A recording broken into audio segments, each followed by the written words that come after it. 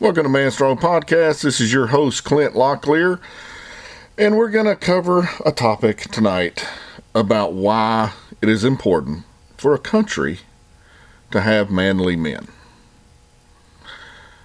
It's not going to be that popular because it could cause someone to have to sacrifice something, which today and age, that's just completely out of the realm.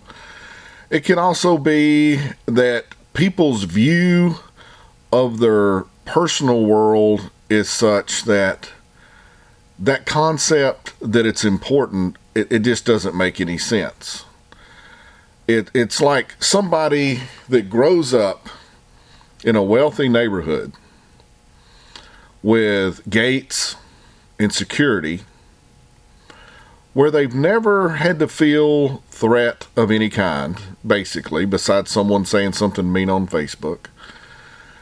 And they get in a situation where they're around a different type person with a different type mentality, with a different type of agenda that goes so foreign to the way that they look at the world, they can't understand what's going on if they're getting beat to death, shot, or raped.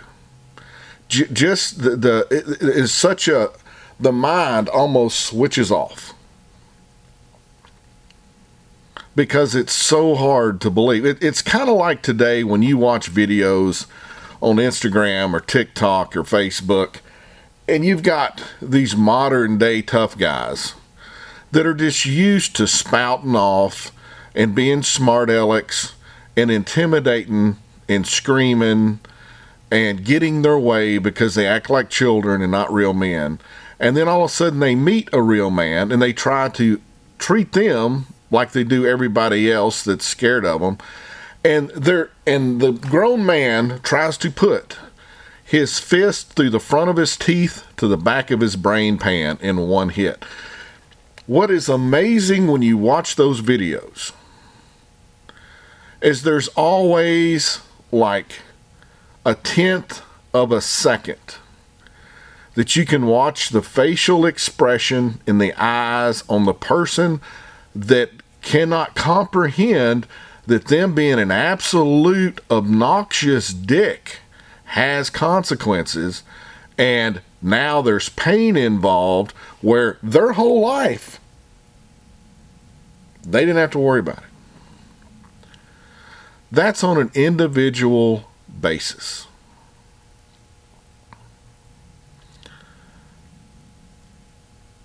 I don't know how we're going to get back to people. Well, I do. We're going to have to find ourselves in a situation where we're not so civilized that the uncivilized acting people around us realize when they act that uncivilized, there's massive consequences to their action. But I don't see that happening very soon because everybody's just going to run to a lawyer and try to sue somebody because they pretty much did what every human should do when people act the way that people do today with each other. They kick their butt. But on a bigger scale, when men are not men as a whole in a country, the country no longer stays the country that people think it should be. No matter how much we're gated in our country, in our local community, no matter how much we talk about our military, no matter how safe we are, because let's face it, most grown men, unless you just live in a world of redneck and outlaw biker bars and stuff like that, you're not throwing hands hardly ever. You're not really pulling your carry conceal ever. If you do, it's like once in a lifetime or twice in a lifetime because of very weird situations. That's just not part of our world. And just like someone who thinks it's okay to scream and holler and cuss and hit people's car, kick their cars, throw stuff in stores on the floor when they don't get their way, come behind the counter and try to chest bump somebody to intimidate them, when they can't believe when someone actually stands up to them, because you can see it on their face. It's kind of like, wait a minute, this is not supposed to happen. But when a country is like that, and the men aren't really men, and the men are just soft boys, other places in the world don't have the same view that country has. Civilization has a very clear graph when you look at them. They start hard because it's hard. As they get better and build houses and roads and businesses, and they get capital flowing, things get a little easier and easier and easier, and all of a sudden you're a couple of 100 years down the road, and it's just so easy that people have a hard time understanding what really hard means. Like, really hard, if you want to know what really hard is, Americans, go to Roatan, Honduras. Go through the little tourist part of the town, follow the coastline up, and there's a dump about 2 miles out of Roatan. It's right on the side of the road. Drive past it, slow down. You're going to see moms and dads and hordes of kids going through third world garbage just to try to find something to eat that day. See, that's real problems. For the most part, we don't have real problems. We manufacture problems because we have it so easy. But other countries don't look at the world the same way we do. Just like the countries around Rome, when they were falling apart, just like we're doing, exactly the same, they got sacked. Because real men go and take what boys have, because that's human nature, whether we want to believe it or not, because of our world and personal circumstances. So I want to play a few things. It's going to be a little weird on the way it's recorded because it was in 3 parts the way I recorded the first one. And I want you to think about what it took to build America. I mean, there's a show right now, 1883. It's based off the Duttons from Yellowstone, the other TV show. And it's probably the most realistic view of what it was like trying to go out to the West. How many people die, and for what reasons? And you're thinking it's just like Indians, and no. You're taking a dump and a snake bites you on the ass, you're just dead. Someone throws a fit to the wrong people and they just start shooting them.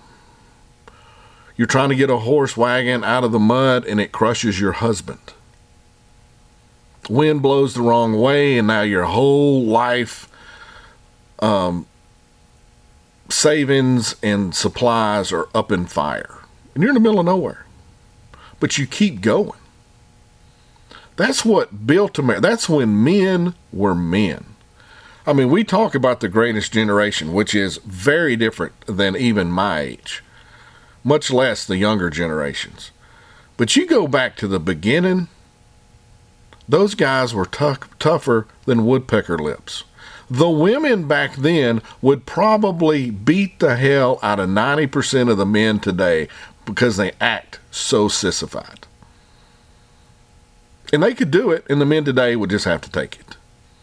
That's how far we've come. But before we get into these recordings, I want to thank our sponsor, which is Funky Trap Tags and Supply. They have a full line of trapping supplies. They have stuff for deer hunting, hogs, bears, all kind of fishing stuff, predator calls, lure supplies, traps, snares, stretchers.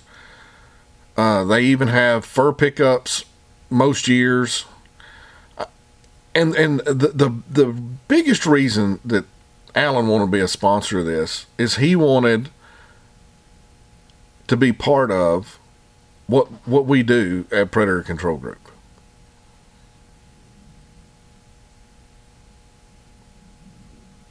And I knew, because I knew Alan, that was a perfect fit.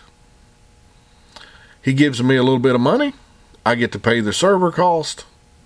It gives me motivation every week because I know someone's sponsoring this. And the customers that listen know that they're dealing with really good people. Because if you ever deal with him, you're going to realize that pretty quick. Funky, trap tags, and supplies. So I want to play this. And I want you to think about today and back then.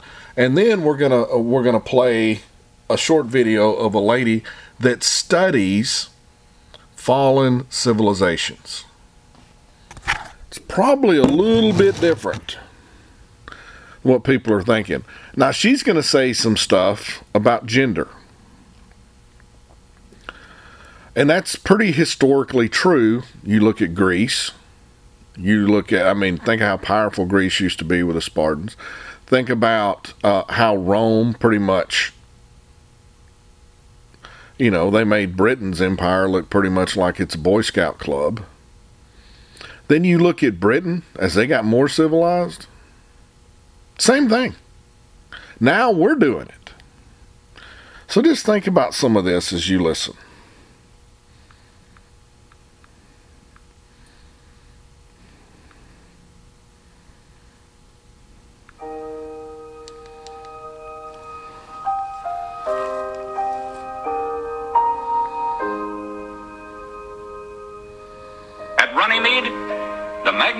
Was handed to King John on the end of a sword, denying to royalty the right of unlimited taxation.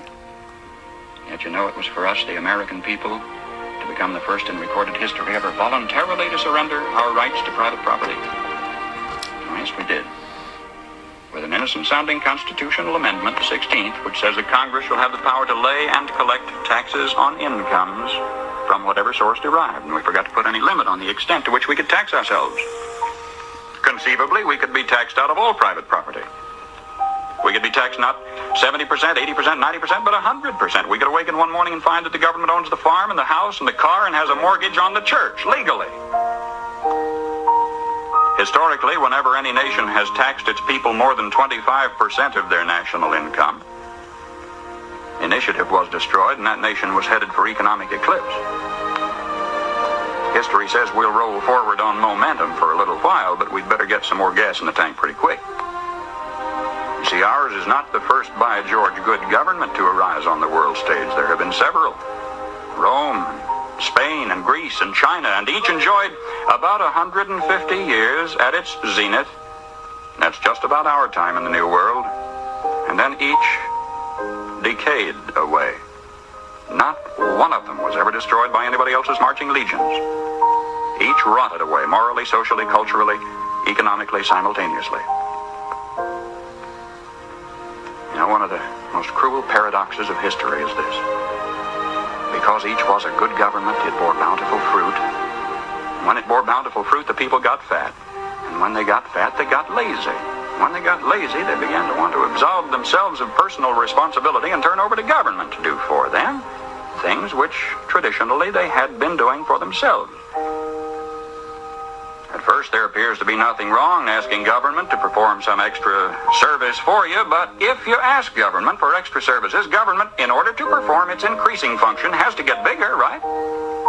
And as government gets bigger, in order to support its increasing size, it has to what? Tax the individual more, so the individual gets littler. And to collect the increased taxes requires more tax collectors, so the government gets bigger. In order to pay the additional tax collectors, it has to tax the individual more, so the government gets bigger and the individual gets littler. And the government gets bigger, and the individual gets littler, until the government is all-powerful. The individual is hardly anything at all. The government is all-powerful. The people are cattle.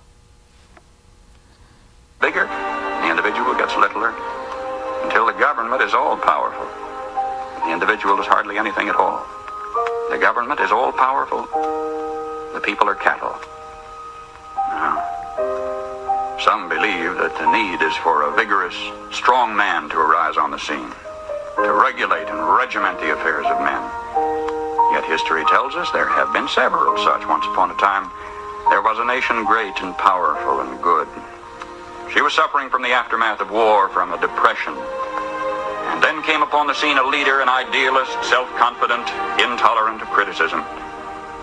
Wisely, he limited his early activities to combating the financial depression. Nobody could argue with that. But in a while, he began to regulate business and establish new rules to govern commerce and finance. Some of them in diametrical disagreement with the God-made laws of supply and demand, but anybody who disagreed with those new rules was promptly fired. The national debt mounted alarmingly. Whenever anybody tried to tell him that governments, even as people, can go broke when they spend beyond their incomes, he said they just didn't understand deficit finance. What do you say? Did he build on rock or on sand? I say on sand. I am satisfied with all my heart that if Uncle Sam ever does get whipped, here too, it will have been an inside job. It was internal decay, it was not external attack that destroyed the Roman Empire. Starting about 146 BC, internal conditions in Rome were characterized by a welter of class wars and conflicts, street brawls, corrupt governors, lack of personal integrity and moral responsibility. And Rome passed into what history has recorded as the Dark Ages, lasting 1,000 years. Just by turning to the left, the world has gone in circles. Now either we will profit from the errors of their ways, or it follows as the night the day, our children are going to have to relive the Dark Ages all over again. How come, after thousands of years of experiment, our new nation has come so far so fast? All this in less than 200 years. What is the secret of our success? Well, I think it had to do with a basic American's creed. Perhaps it never passed the pioneer's lips in this form, but if it had, I think he would have said something like this: I believe in my God, in my country, and in myself. I know that sounds like a trite, too simple thing to say, and yet it's a rare man today who will dare to stand up and say, I believe in my God and my country and in my country and in myself, and in that order. Well, sir, when that early pioneer turned his eyes toward the West, he didn't demand that somebody else look after him. He didn't demand a free education. He didn't demand a guaranteed rocking chair at eventide. He didn't demand that somebody else take care of him if he got ill or got old. There was an old-fashioned philosophy in those days that a man was supposed to provide for his own and for his own future. He didn't demand a maximum amount of money for a minimum amount of work. Nor did he expect pay for no work at all. Come to think of it, he didn't demand anything. That hard-handed pioneer just looked out there at the rolling plains, stretching away to the tall green mountains, and then lifted his eyes to the blue skies and said, thank you, God. Now I can take it from here. Well, that spirit isn't dead in our country. It's dormant. It's been discredited in some circles, driven underground, but it isn't dead. It's just that a few seasons ago, politicians baiting their hooks with free barbecue and trading a Ponzi promise for votes began telling us we don't want opportunity anymore, we want security. We don't want opportunity, they said, we want security. They said it so often we came to believe them. We wanted security. And they gave us chains, and we were secure. Suddenly, with our constitutional guarantees depleted, with our national character eroding away, with our tax laws penalizing those who dare to prosper, with workers concentrating on how little they can get by with instead of how much they can produce, suddenly we looked overhead one day to discover that the first tin moon in space was a Russian accomplishment. That free men dragging their feet had been outdistanced by slave workers dragging their chains. And we were sore afraid. Perhaps this was a disguised blessing too. Maybe a dramatic accomplishment by this Cold War adversary was necessary to get us off our dead centers and back to work again. If we can revive in ourselves, then in our youth, something of that basic American's creed, the horizon has never ever been so limitless. For man stands now on the threshold of his highest adventure of all, his first faltering footsteps into space. 20 years from today, half of the products you will be using in your everyday living aren't even in the dictionary yet. We've got it made. If we just keep on keeping on, we've got it made. And if we don't, we will follow those other great nation states of history into the graveyard of ignominious oblivion. History promises only this for certain. We will get exactly what we deserve.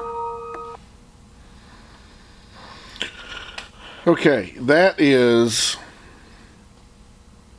something you might want to repeat and play that. I want you to think about some of the stuff that was said in that. One of the most powerful things is when the guy's in the frontier and he looks out across the plains and he goes, "Thank you, God. I can take it from here." See, that's a man. That's a real man. Today, most people want to have complete security. They don't want to take any risk for a new job, for a better life, for a more secure family, for their kids and grandkids' freedom. They don't want to have to take any risk, because if they do, it may cause a little bit of discomfort. And Lord help a modern day man that's got to have a little bit of discomfort. That is not what built America. Men did. And if you'll notice when he's talking about integrity and drive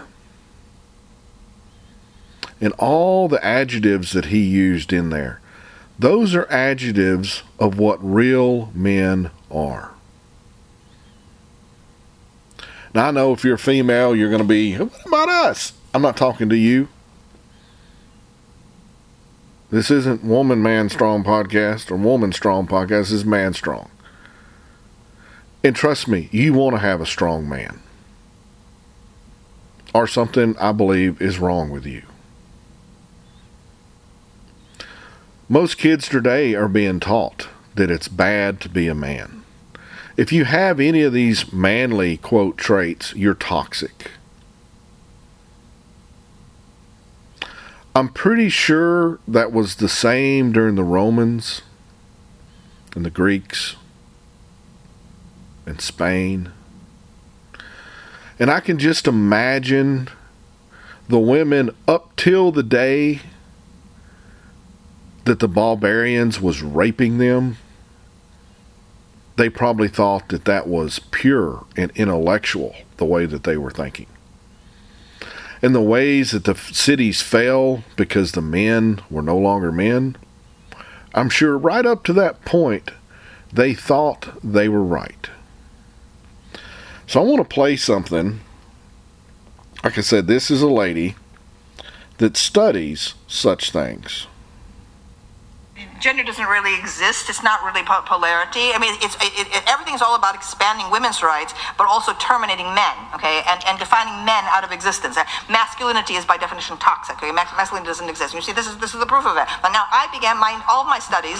My book Sexual Personae began as a dissertation at Yale graduate school on androgyny. I've always been fascinated, attracted, to the subject of androgyny, and that's what the sexual personae is. I explored it in history, but the more I explored it, I realized realized that that historically the movement toward androgyny occurs in late phases of culture. Okay, as a civilization is starting to unravel. Okay, and that you can find it again and again and again through history in the Greek art. Okay, you can see it happening all of a sudden. Okay, there's a kind of there's the sculptures of handsome nude young men athletes that used to be very robust. Okay, in the archaic period suddenly begin to seem like wet noodles. Okay, toward the end. Okay, and that the people who live in such periods, a late phase of culture, whether it's the Hellenistic era, whether it's the Roman Empire, whether it's the Mauve decade of Oscar Wilde in the 1890s, whether it's Weimar Germany, people who live in such times, okay, feel that they're very sophisticated, they're very cosmopolitan, okay, and homosexuality, heterosexuality, so what, anything goes, and so on. All right, and so, but from the perspective of historical distance, okay, you can see that it's a culture that no longer believes in itself, okay, and then what you invariably get are people who are convinced of the power of heroic masculinity, okay, on the edges, whether they're the Vandals and the Huns, okay, or whether they're the barbarians of ISIS, okay, you see them, starting to mass on the outsides of the culture, and that's what we have right now.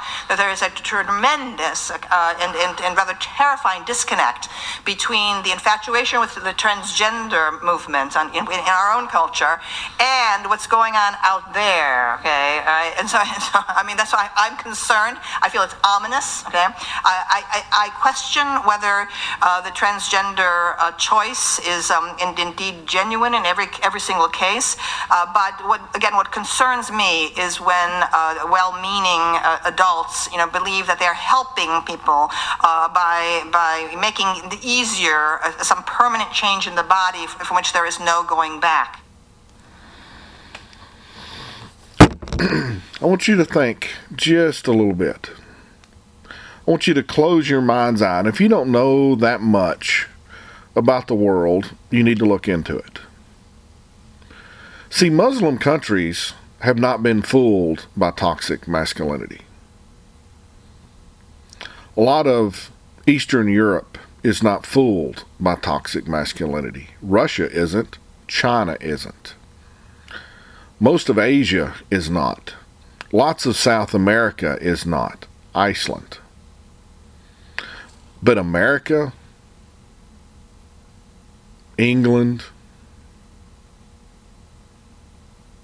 Canada, France, countries like that, it's the unraveling of society when we get here. She talks about Attila the Hun and Hamas on the borders. See, that's why I think it's such a shock when something like 9/11 happens, even though you have people that are telling you they are going to kill you by any means necessary.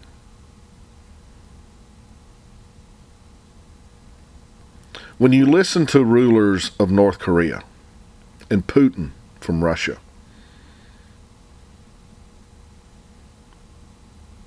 if you want a real world example of the difference of the wussification of America today, look at, I think it's, to say it correctly, it's Kyrgyzstan. Now, if you're just kind of like on the edge and you watch the news a little bit, it's this little bitty country that kind of separates Asia from Russia. It's a big country. It's an old country. And what you're going to hear on the news is they overthrew the government in protesting because of high gas prices. If you dig into that a little bit, you'll realize like 99.9% of everything you listen to on Fox News and CNN is complete and utter bullshit. They overthrew the government because of COVID vaccines, the mandates. They wanted to have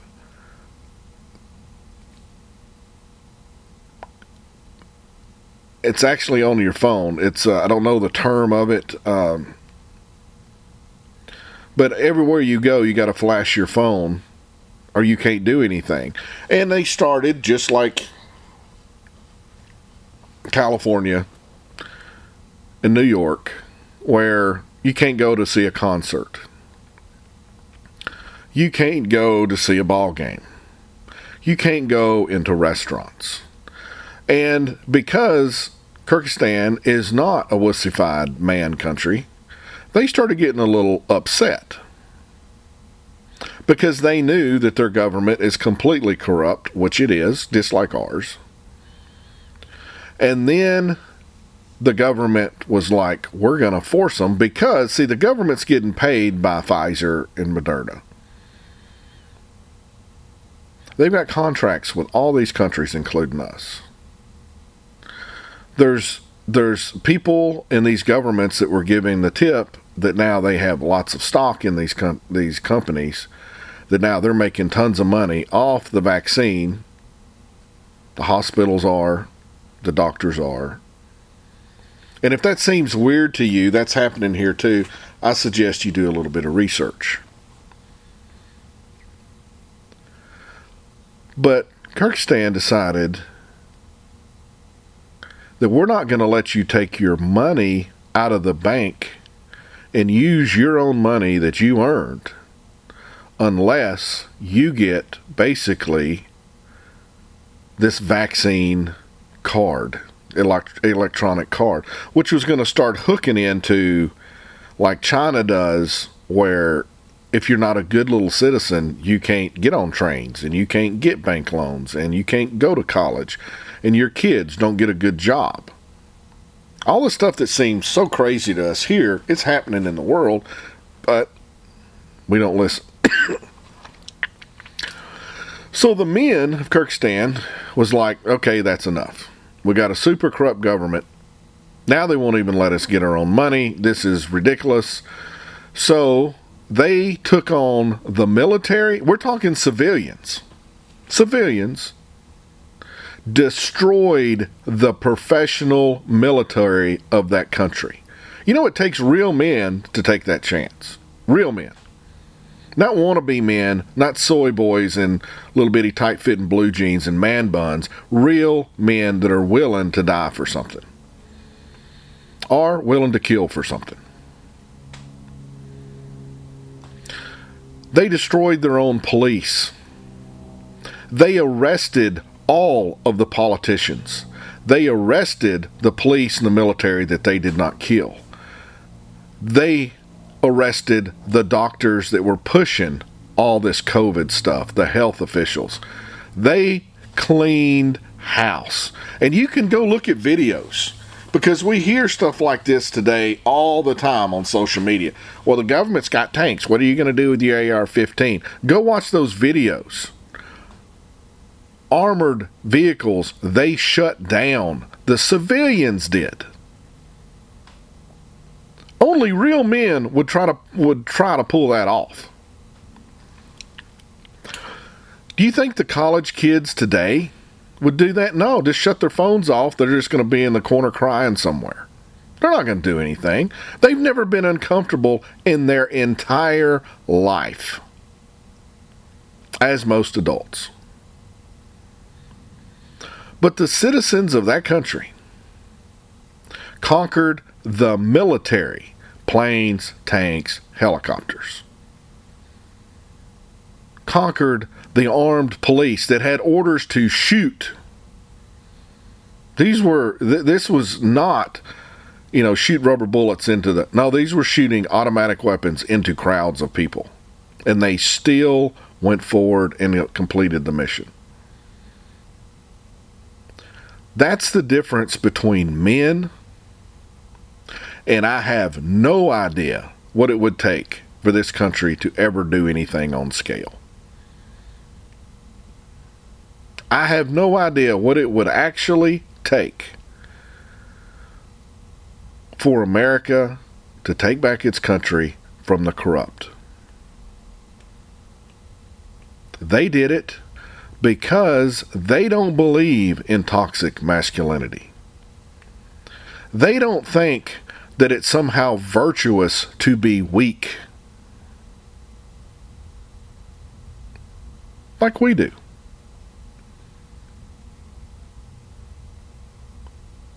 Look up, if you've never heard about it, go look up the Battle of Athens, Tennessee. That's what real men do. The vets cleared house with the corrupt politicians and police department. No. We just like put comments on Twitter and Facebook and Instagram, and we're like patriots. That's the difference between men and boys. And I hate to say it, guys, if we don't change course individually in what we teach our kids, we are going to be just like Rome and Greece. I don't know why we think we're not going to be that way. Because when real men come to take what boys have, which we would be the boys at the time, they take it.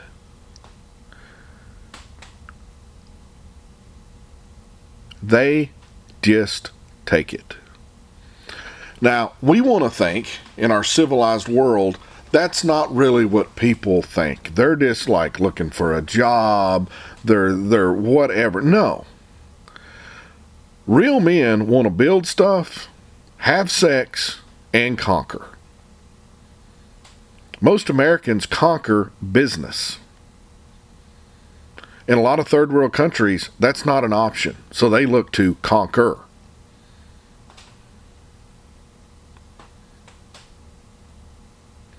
But we just don't think that can happen here because we've never seen it ourselves. Now, if you've been in the military and you've went to some different places in the world, in the back of your mind, you're probably just screaming. I was talking to a friend the other day, and we was kind of talking about PTSD and vets and stuff like that. And it hit me of what part of the reason that military has such a hard time coming back into society a lot of times, depending on what they did and what they've seen and different stuff like that. When you've been around places that stone women and rape women, then cut their head off because they're a whore after they've been raped, and people shot for I can't tell what reason, and mutilated for sport and fun and entertainment, and then you come back to America and you've seen this, you've experienced this, you've seen the aftermath from it. And most Americans are running around and the only thing they care about is what's on Netflix, what clothes they're going to have, what's the new handbags, what's the latest and greatest pistol they're going to order, what they're going to do on the 4th of July, where they're going to go on vacation. It's a clash of reality. And I think that's part of the reason a lot of vets have a hard time coming back into society is it's like they're looking around. Only thing I can think of is they've seen what happens when you take sheep to the slaughterhouse. And they're a sheep. The animal, the sheep. I'm not talking metaphorically about, liberals being sheep or, whatever. Trump supporters being sheep. The animal sheep. They're sheep and they've escaped the slaughterhouse and they sit outside and they watch the slaughterhouse. And they heard what happened and they saw what happened. They saw the results. And then they sneak back in to the farm to go to the other sheep and go, guys, when they try to load you in the trucks, don't go. And everybody else is like, They're not going to do anything. They pet us. They have names. We're good to go. We're getting on that truck. It must be a good time. They're taking us still on vacation. And they're like, no, you don't understand. They're going to slit your throat and they're going to rip your hair off and they're going to carve you into pieces. No, that can't happen. Impossible. They love us. Nobody would ever do that. And the vet, which is also a sheep, is looking at them, just shaking them, going, why don't you listen to me? Why don't you realize what's going on in the real world? And they're like, no, this is all good. Did you see what was on Yellowstone last Friday? That was amazing.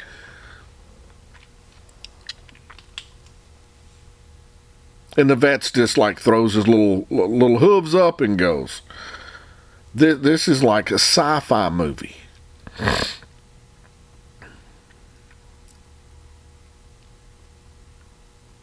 That's kind of what it's like.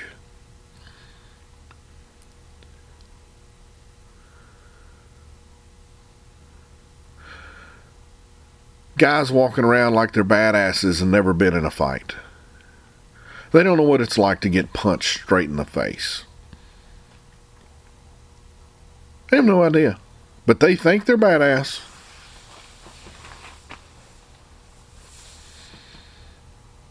And people that seen go, holy cow, this is like a psychotic movie, and everybody's just walking to the slaughterhouse. That's kind of what I feel about with masculinity. Because eventually, the men are going to show up. And if there's not men here to show up to protect it, the other men, which we're going to consider the enemy, are just going to take it. And they're going to destroy fortunes and families and people. And I guarantee you, all would be on TV if this was going on is how it's the Republicans' fault and it's the Democrats' fault. No, it's because we don't have men fault. Because the men in Kyrgyzstan got rid of corruption. We don't. We just keep voting them in as long as they're on our side. We keep playing the game because we don't want any inconvenience. And if you're my age, maybe not, it's not going to affect me that much before I'm gone. Your children, your grandchildren, I truly believe that if we go down as a country, we are going back into something very similar to the Dark Ages. And most people can't conceive that. Russia's going to do whatever they want because the men of that country can do it. Parts of Asia are going to do what they want. Parts of South America are going to do what they want. All the crazy Muslims that are extremists, they're going to do whatever they want. Because they're not going to be burdened with the fallacy of men should be like little girls. And they're just going to see an opportunity. And if you think the modern world does not see things that way, you are a fool. Russia wants to be bigger than it was before the wall fell. Putin will tell you. And everybody's sitting back. And they're not like, oh, because of Biden. No. Because of us men don't do anything. They know they're going to win in the end. China, there's no doubt in China's mind they're going to own America. There is no doubt in China's mind. You want to know why? Because they can look at our culture. And they're probably right. Unless men choose to be mentally and physically strong. Which nobody wants to do that because it's going to take away from TV and sacrifices and not being comfortable. And we're not teaching our kids to be responsible and moral and virtuous. We say we are, but you know damn well we're not. Just look at social media. Not what people say. Look at the fruit.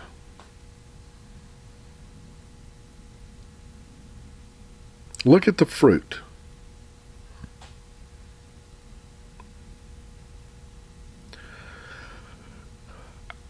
So to me,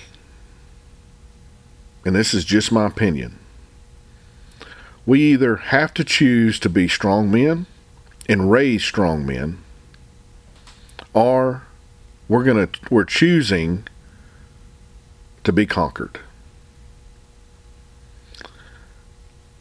And I know people go, we've got all the guns. Really? Because of the weakness of the modern day man, if they had to walk 5 miles, they're probably going to die. They're so physically out of shape that if they don't have medications, they're probably going to die. They don't know how to get food. They don't know really how to get water. They don't know how to build shelters. They don't know hardly anything except what they do with their job or what their hobby is. So we can have all these guns and cause a ruckus. But are we going to be tough enough to finish whatever we start? And that's the question. Because the gun is a tool of a person. It is not the end thing. Ammo is not the end goal. Ammo is to be used somehow or another. So we can say we have all the guns. And right now there's enough older vets and rednecks and country people and some city people that would cause a lot of problems for somebody to come in this country. What about when we're gone? Are the millennials going to do it? They think communism's cool anyway. That's a failure of parenting. And it's a bigger failure of parenting because we let our schools get away with it.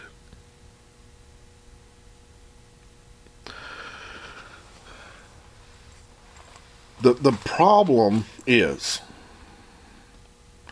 you can't control other people because that's not freedom.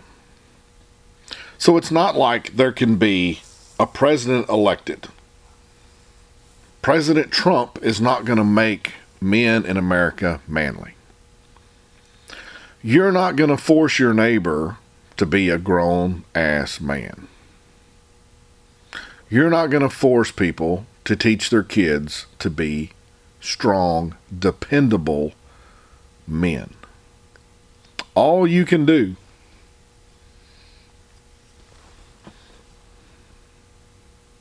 is be that yourself.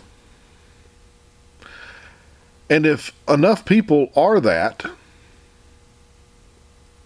the society will be okay. If the parents teach kids responsibility and don't protect them from every little bitty thing that is an annoyance to them, and teach them how to be grown men, strong, disciplined, we could be okay. I just don't know which way America is eventually going to choose. Because right now, it's choosing the path of being conquered. And that infuriates me.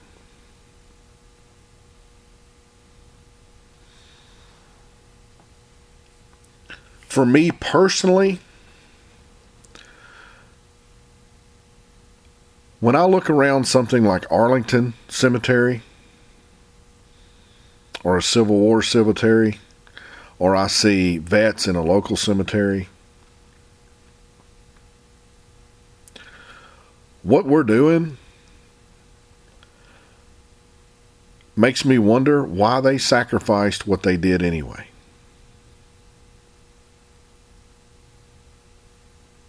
Because we're just peeing on their graves.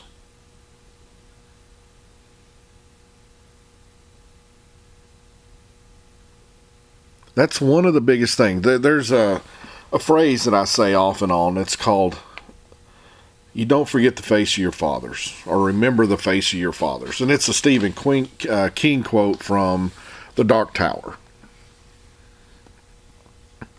But when I think about the cemeteries at all the graves of all the thousands of people that's died to protect this country,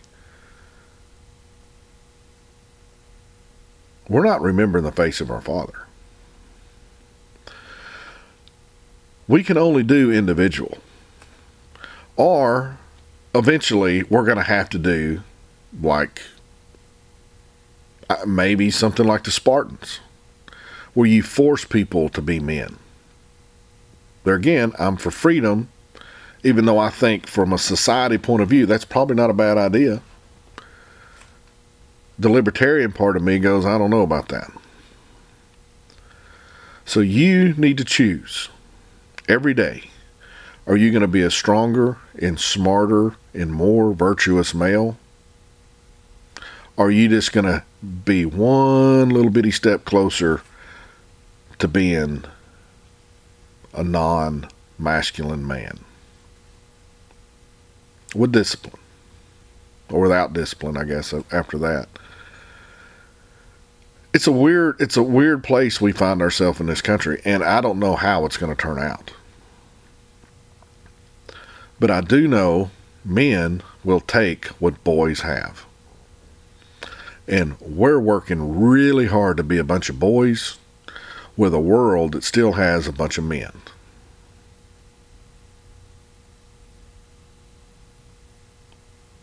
I can only control myself. You can only control you and your kids.